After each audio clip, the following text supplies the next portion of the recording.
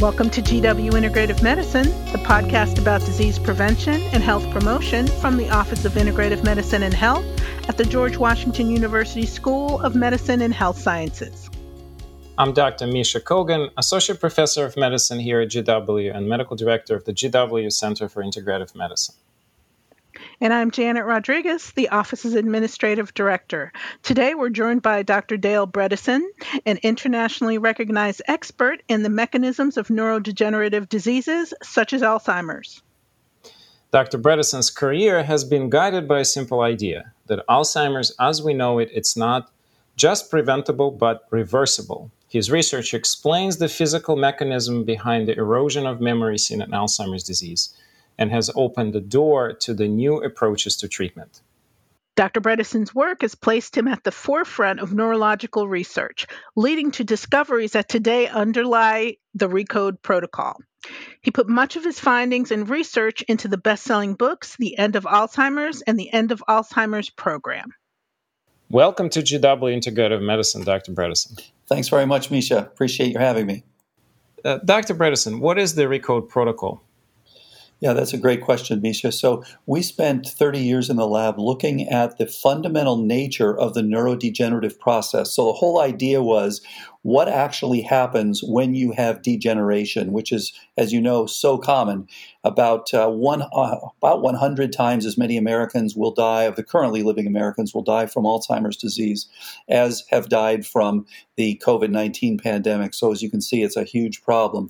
So we looked at all the drivers, and the idea then is to target those instead of trying to go after the disease with a monotherapy that does not target the drivers of the decline. The idea is to flip the script and identify the many different drivers, which are often 5, 10, or even 15 of these different drivers, and then to target those, whether they be things like specific pathogens or insulin resistance or specific biotoxins or chemotoxins.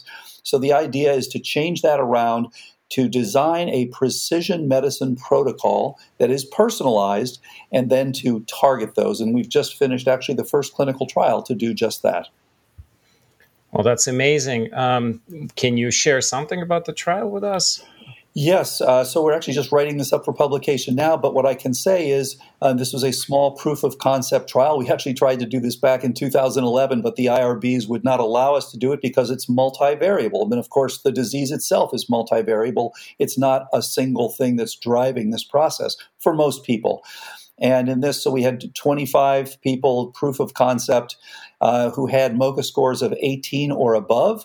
And had abnormal CNS vital signs scores. These are cognitive assessments.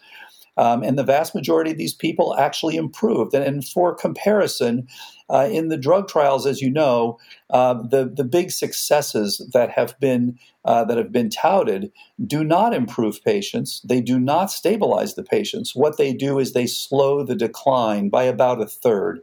This was very different, where people actually got better and stayed better. So we're very enthusiastic about that approach. Well, that's wonderful. I guess once the article is out, there's going to be a lot of news and a lot of changes, I hope. Although I know that you published the first paper with the first 100 cases, it generated kind of a mixed feelings in the scientific community. So hopefully that this trial is going to now begin to clear the path forward to actually do the controlled study. Are you planning on setting up a controlled study? Yes, that's what we're in the middle of doing right now. So this will be a larger study. Now, by the way, the one that we just completed was proposed as a randomized controlled trial. The IRB would not allow us to do that. And so this current one is doing what others in the past have done, which is to compare historical outcomes. Mm-hmm. Yeah, you've been at this for a long time. It's a slow road. I remember during your one of the first trainings you did with us years ago, you mentioned how NIH wouldn't fund any of this work because they felt like there's no scientific merit. Well, I hope that will change in the Well, next I, soon. I think anytime you're trying to change the paradigm, trying to change the way you look at things, you have to remember that the people who are actually reviewing it and making decisions are the ones that are doing it the old way. So no surprise, you're basically telling them that they're all wrong, and that doesn't particularly go over well. If you go back to what Dean Ornish did with cardiovascular disease, it took him 16 years to get his approach approved for cardiovascular disease. And when he complained about that to a local politician, the politician said, "It only took 16 years. How did you do it so fast?" So yes, the wheels of change turn slowly for sure. Yeah. That's exactly how I always compare your protocol. That is a sort of following in the footsteps of Dean Ornish. Hopefully, it will take less than 16 years, but it is what it is. Yeah. How did you get started on this journey?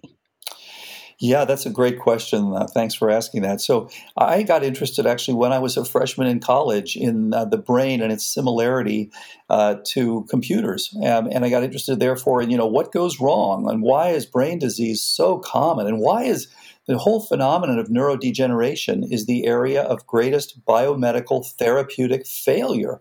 As people say, everyone knows a cancer survivor, no one knows an Alzheimer's survivor. So, whether you're talking about Alzheimer's or Lou Gehrig's disease or Lewy body disease or frontotemporal dementia, PSP, CBD, just go right down the list of these horrible neurodegenerative diseases. They're relatively common. And in fact, Dr. Christine Yaffe has pointed out that Alzheimer's is now the third leading cause of death in the United States. So they're very common and they've been untreatable. They are death sentences. So we got very interested in what actually drives these. What are the molecular underpinnings of this neurodegenerative process? And essentially, what is Alzheimer's? What is this thing? And I remember going to conferences and saying, we're interested in what is Alzheimer's. And people would say, well, what the heck do you mean by that? So we want to know the fundamental nature of it so that we can begin to translate some of the implications.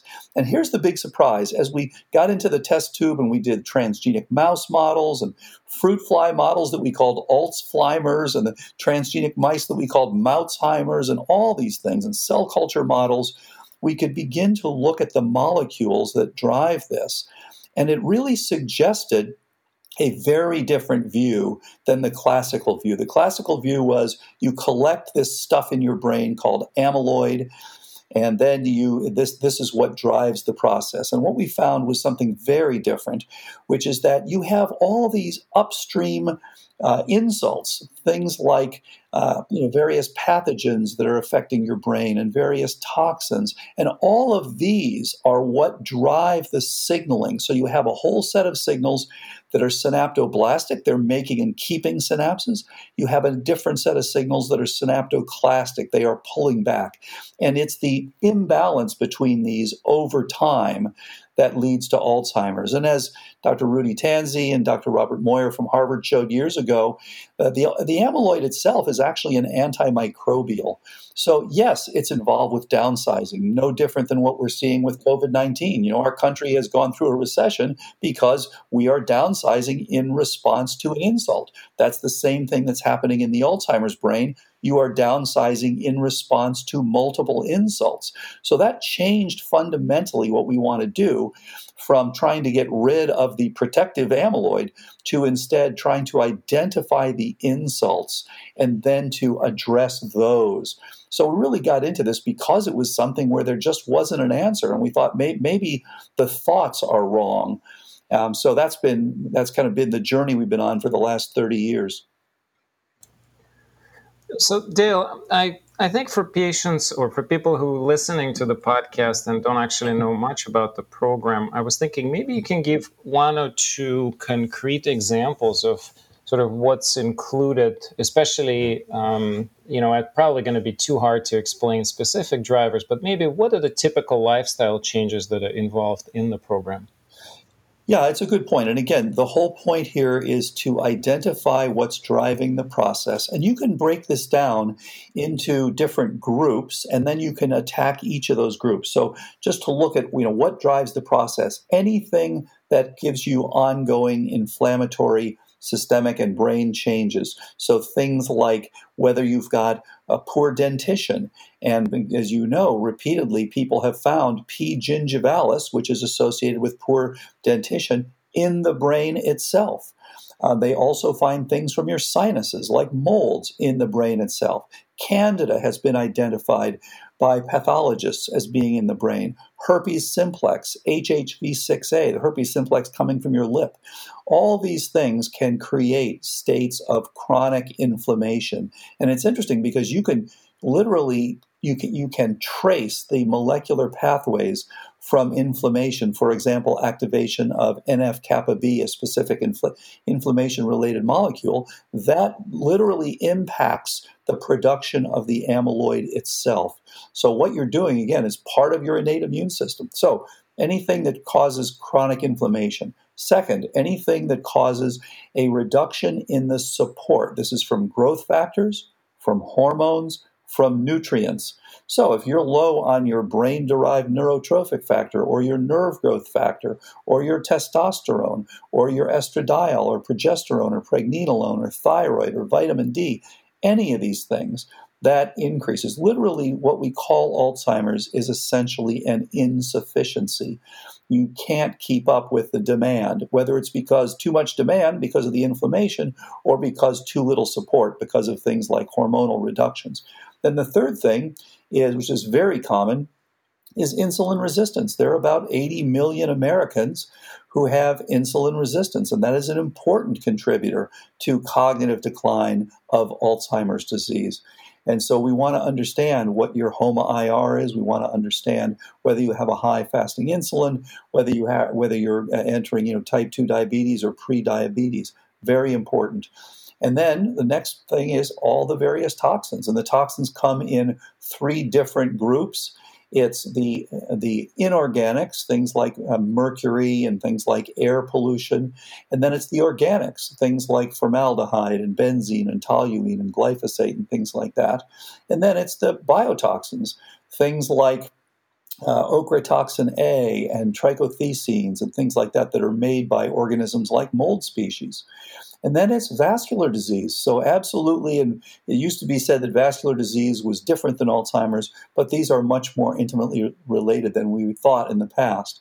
And so that's absolutely a contributor, and that's common. Energetics, a critical area here if you don't have enough oxygenation. And so sleep apnea, an important contributor to cognitive decline.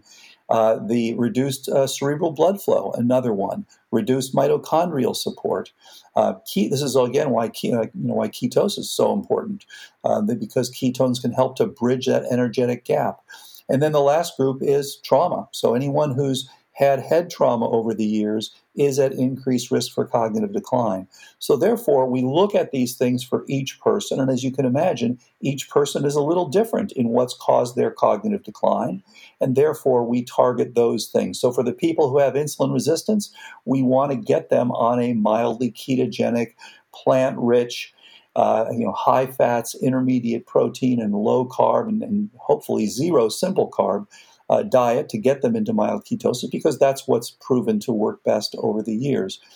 For those people who have ongoing inflammation, we want to identify why that is. For some people, it'll be leaky gut. For some people, it'll be chronic sinusitis. For many people, it's periodontitis. And if there are specific organisms involved, we want to target those organisms. For people who have specific toxins, we want to detox them. And for all of these people, we are essentially optimizing their neurochemistry, decreasing their synaptoclastic signaling and increasing their synaptoblastic signaling. There's some interesting work recently out of UC San Francisco on plasmapheresis and its benefits. So the point, again, is people who've tried to go after this as if it's a simple disease like pneumococcal pneumonia and say, okay, let's just give one drug. We always tell the patients, imagine you have 36 holes in the roof. A drug is an excellent patch for one hole, but it really doesn't do anything for the other 35 holes. So you need to identify what those are. You need to patch those.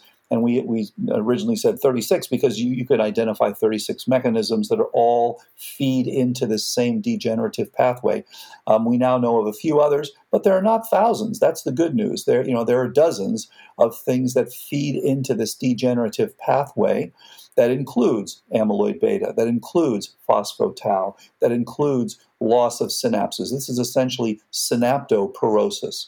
So, people do change their diets, they do change their exercise, their stress management, their sleep. Sleep is a common contributor here. Brain training is part of this, detoxification, and looking at specific supplements that can be useful. So again, it's about changing the neurochemistry toward a synaptoblastic neurochemistry. So Dale, it's a very complex program.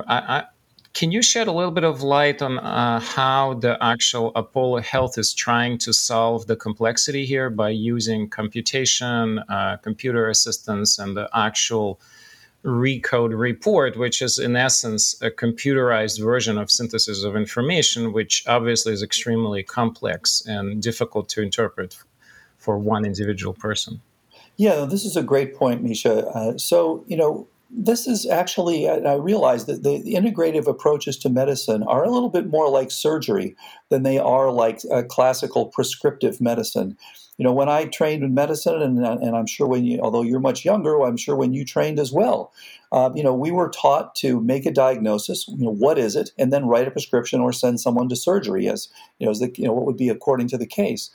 And that's not appropriate for, let's say it's not complicated enough to address the various causes and contributors. So therefore, what we wanted to do is to understand how can we gather the critical data. How can we use appropriate algorithms to determine, for example, we found that there are 6 different subtypes of Alzheimer's disease. There are ones that are more inflammatory and ones that are more atrophic and ones that are more glycotoxic and ones that are more vascular and that sort of thing.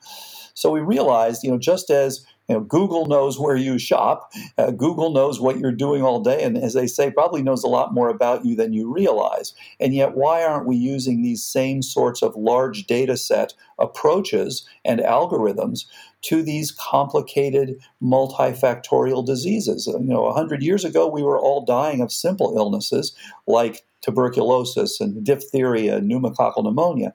Now, virtually all of us are dying of complex chronic illnesses, cancer and atherosclerosis and Alzheimer's and chronic renal failure and things like this.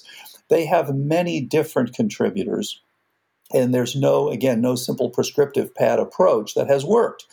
And so the idea is we want to be able, essentially, it's like changing the paradigm from using a silver bullet or for looking for a silver bullet, which has never been found for Alzheimer's.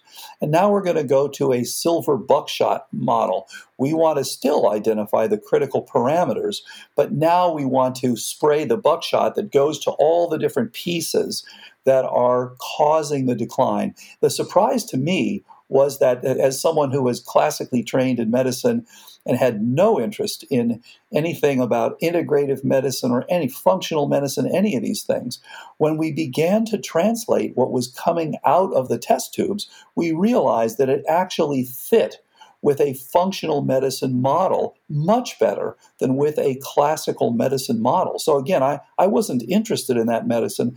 I was pushed into it by the science itself when you actually look at what drives the process. So we've had a lot of pushback from people who are still asking what it is and they want to write a prescription. And by the way, I think the prescriptions are going to be wonderful in association with an overall precision medicine and personalized protocol. But you need to address the other pieces. So that's the reason that we started saying, okay, we need to have software that supports this. And so I started working with a group from Silicon Valley, actually a group that most of these guys had worked at Apple before. Lance Kelly and his team, Bill Lippa and Sho Okada, and a number of these other people. And we set up an algorithm so that we can now go from A to Z, looking at what are all the critical pieces As you know, when you evaluate someone with cognitive decline at a classical center, you get a very tiny data set. You find out, serum sodium, serum potassium. Typically, people look for as a B12. They look at TSH. And then they'll do some imaging, but they really don't have much of a data set. And therefore, to them, it seems that this disease came out of nowhere. And so they typically tell people, you have Alzheimer's, and we don't know what causes it. Well, if you look at the various things, and we've, with over 150,000 published papers on this particular topic, there's a lot that we can all glean from these many wonderful published papers from the epidemiologists and the pathologists, the microbiologists, the toxicologists, et cetera. So when we use these much larger data sets and look at what is driving this, you get a much better view. And you can say to people, okay, in your case, it's probably A, B, C, D, E. These are the things that we want to drive it to. Now, there's a big caveat here.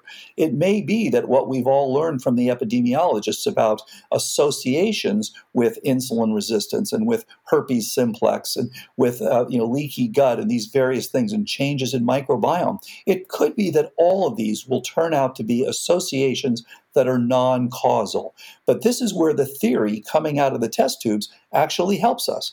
What it suggests is, in fact, is that these are causal, that these are things that actually do contribute through molecules like NF-kappa B and alpha secretase and phosphorylation of tau and these things. So when you put the theory together with the epidemiology and the pathology, you get a beautiful picture of this interesting neurodegenerative network. And this tells you that we now need to focus on much larger data sets. Therefore, very helpful to have the coders, to have the software, and to be able to now look at larger data sets. And I think the same sort of thing is going on everywhere. People are doing this in oncology. People are doing this, for example, with the IFM, with functional medicine. We're all beginning to look at these much larger data sets because we're recognizing that humans are very complex organisms. And therefore, the old idea of taking a very small data set and then writing a prescription, great for a simple disease like pneumococcal pneumonia, but has not been working well for these complex chronic illnesses. So that's the reason for the software. Mm-hmm. That's great. So let's just switch to a couple topics that are really kind of close to my heart. So one is genetics. Of course, we know that a very significant proportion of Americans carries either one or two copies of ApoE4, which significantly increases risk of the development of Alzheimer's disease. And I know that you created the program that actually would identify this risk as a risk factor and try to prevent Alzheimer's from happening, the so-called pre-code program. So can you tell our listeners a little bit about that? Absolutely. And it's been interesting. Again, everything has been backward because of the way people consider this disease. So as you know, the recommendation, and actually it's still the recommendation at standard centers, is that you don't want to know your genetics. You don't want to know your ApoE4. And of course, this is the most common risk factor. As you indicated, millions of Americans. So about 3/4 of us are ApoE4 negative. Our risk is about 9% for our lifetime. Not zero, but not terribly high. About 75 million Americans have a single copy of ApoE4, so they're either ApoE3/4 or 2/4. And their risk is about 30% lifetime risk to develop Alzheimer's. And then about 7 million Americans have two copies, so they're homozygous. Their risk is well over 50%. Most likely they will develop Alzheimer's during their lifetime. And again, the vast majority don't know it. And so what we want to do is have everybody identify. Everybody should know their risk, just as they know their blood pressure, just as they know their lipid numbers and things like that. You should know your genetics. And of course, there are multiple other things like TREM2, for example. But as we talked about, ApoE4 is the most common risk factor. And so people should know that and get on active prevention. There's a wonderful website, started by a woman who herself is ApoE44, called apoe4.info, and people share information, and actually they're doing very, very well. The vast majority are on some version of the pre-code program or the recode program that we developed. So the idea is you want to then look, if you're ApoE4 positive, especially if there's any Alzheimer's in your family, you want to know, what are my risk factors? Because this is another feature of these chronic conditions, that by the time you get significant symptoms, they're mostly over. And, the classic one, chronic renal failure, by the time you have symptoms of renal failure, you've lost about 80% of your glomerular filtration rate. Same thing, by the time you have symptoms of Parkinson's disease, you've lost about 80% of the dopaminergic input to your striatum. So by the time you have a diagnosis of Alzheimer's, you've had about 20 years of pathophysiology underlying, and that's been shown very clearly by combinations of spinal fluid analysis and PET scan, chronic, longitudinal PET scans. So we really want to get at this much earlier, and there are PET scan changes that people with ApoE4 have even into their late 20s. So we want to know if you have ongoing inflammation, if you've got pathogens, if you've got poor dentition, if you've got microbiome changes. Great to identify these things early. Great to address them. And really, this should be, what we call Alzheimer's disease should be a rare disease, not such a common disease. Everybody should be able to get on appropriate prevention. And by the way, we haven't had a single person on prevention who's actually converted to dementia. Now we'll see, these are still relatively early days. Maybe we will 10 years from now.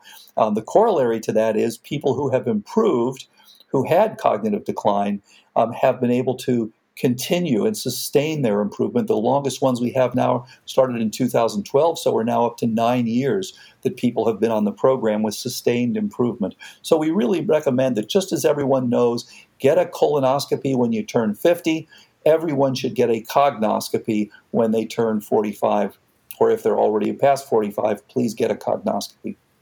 Absolutely. And, we're at GW trying to form a program. We already have, of course, the GW Center for Integrative Medicine is partnering with Apollo and having a number of patients with you guys. But we hope that the GW as a whole enterprise eventually will embrace the program and figure out how to move forward. Well, hopefully one day we'll have, just like Dean Ornish after 16 years or whatever it was, to have the insurances covered. Hopefully one day we'll have a universal coverage here. But, I have... And I have to say, what you're doing at GW is fantastic.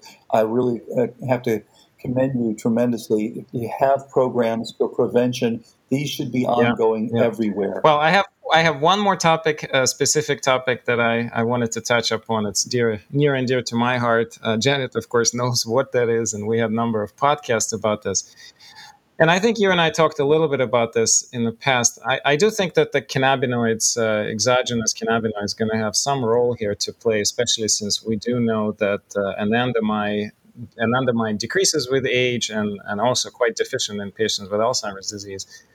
And it's a tricky topic because, of course, people who are heavy users actually appear to be losing memory. And yet in animal studies, the data is pretty clear that the addition of certain amounts of specific cannabinoids can actually help the memory. So what's your opinion? Do you know anything about? Just want to, it's a difficult topic. I'm aware of it, but I want to hear your take on this.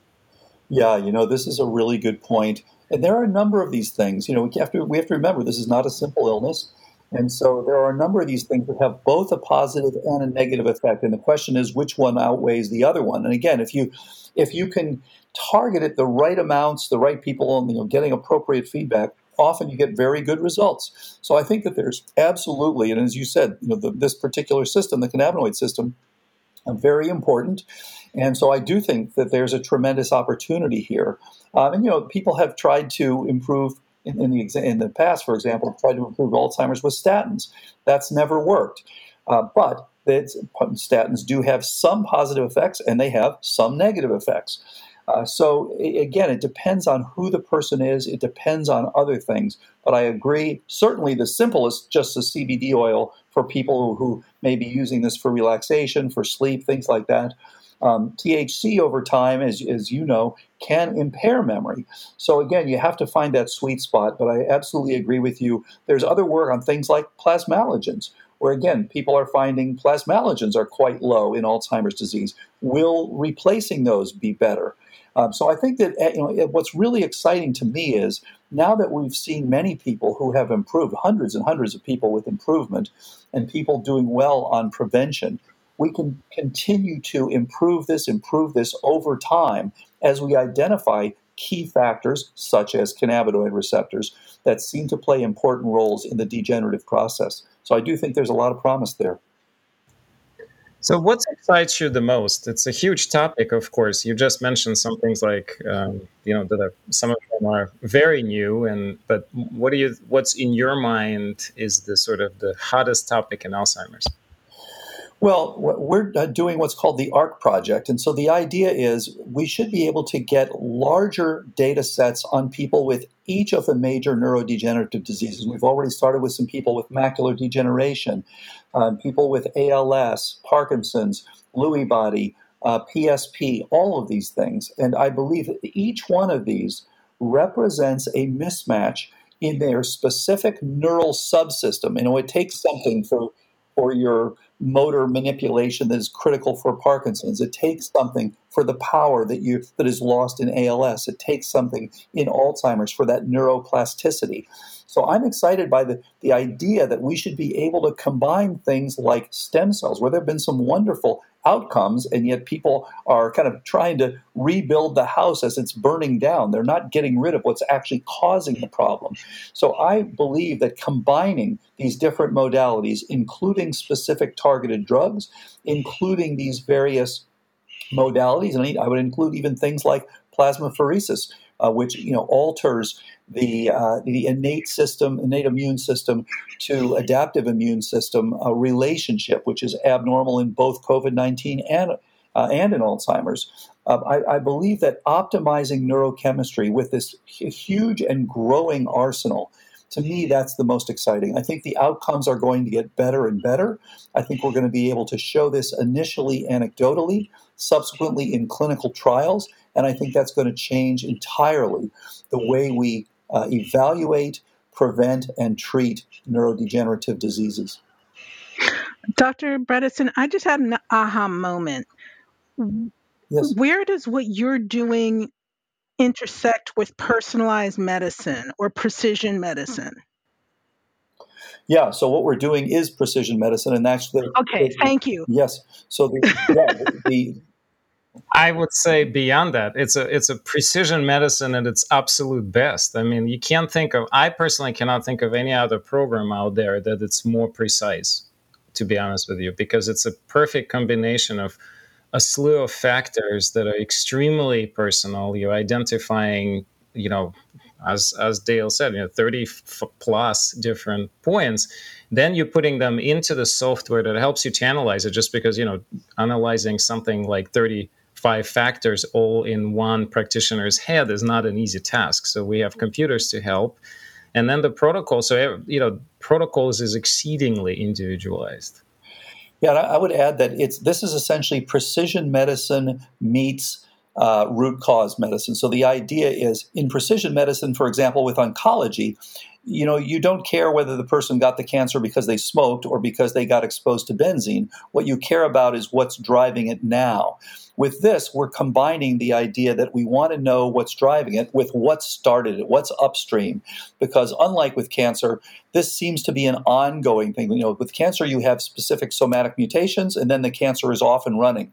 But with this, it seems that most of the people that Misha's seeing, that I'm seeing, that many other physicians are seeing, they have ongoing contributors. So we want to combine the precision medicine approach with the root cause analysis to get best outcomes. And we look currently at 150 variables, but some of these are historical.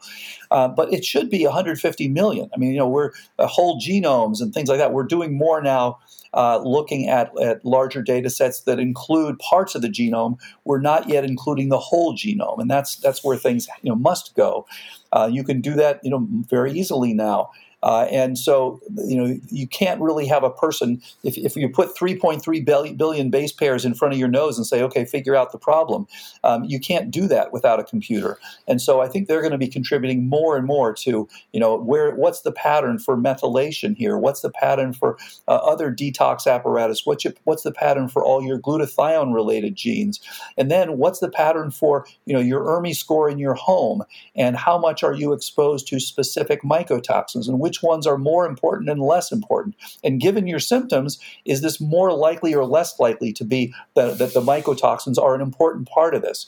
So all of this will be ferreted out ultimately by artificial intelligence, but we need to begin to gather those data and begin to act on them. And so I think that's, to me, what's going to be exciting in the upcoming years. But for the first time, we really have an opportunity to make big impacts on people with neurodegeneration, both in the prevention and in the reversal sides. I think this is a good spot to wrap this up. Okay. Yeah. Well, before we sort of let Dale go, so the two of your books are out. Yes. Of course, the first one, The End of Alzheimer's, and the End of Alzheimer's program is out. In paperback. By the way. Well, yeah, I just finished reading the second book. But I hear the news that the third one is coming up soon. Do you want to give our listeners just a little preview? Yeah, thanks for asking. Yeah, so the first one was about kind of the science behind it and how does this work. The second one, people said we want more details, so that was the program one, the End of Alzheimer's program. But the third one, I really wanted to get something out that was written by people who actually went through this, to have them talk about what it felt like to be told that there was no hope, and then what it felt like to get better. So we have 7 people. It's called The First Survivors of Alzheimer's. We have 7 people. The first one came in 2012 and is still doing very, very well, and she wrote her story, Patient Zero. And then other people who came in 2013, 2014, et cetera, and were told that by their physicians initially that there was no hope. They all got better. They're all doing very well. And they wrote about what it was like to do this. And so they're very heartwarming stories. I have to say, they really are touching. And then in addition to that, I put in updates on the protocol, where things are headed, and the comments for each of these people about what they went through and why is it that we did the things that we did for each person. So they also talk, by the way, about what worked best for them. So I'm hoping that people will be touched by this, but also see things for themselves that will help them to do better. Well, that's great. Maybe when the book is out, maybe we can have you and one of your patients come back. Yeah. That would be great. I would love that. It's coming out in August. So, we'd love to do that. Thank you. That's wonderful. Well, I think that's all the time we have for today. And thank you so much, Dale, for joining us.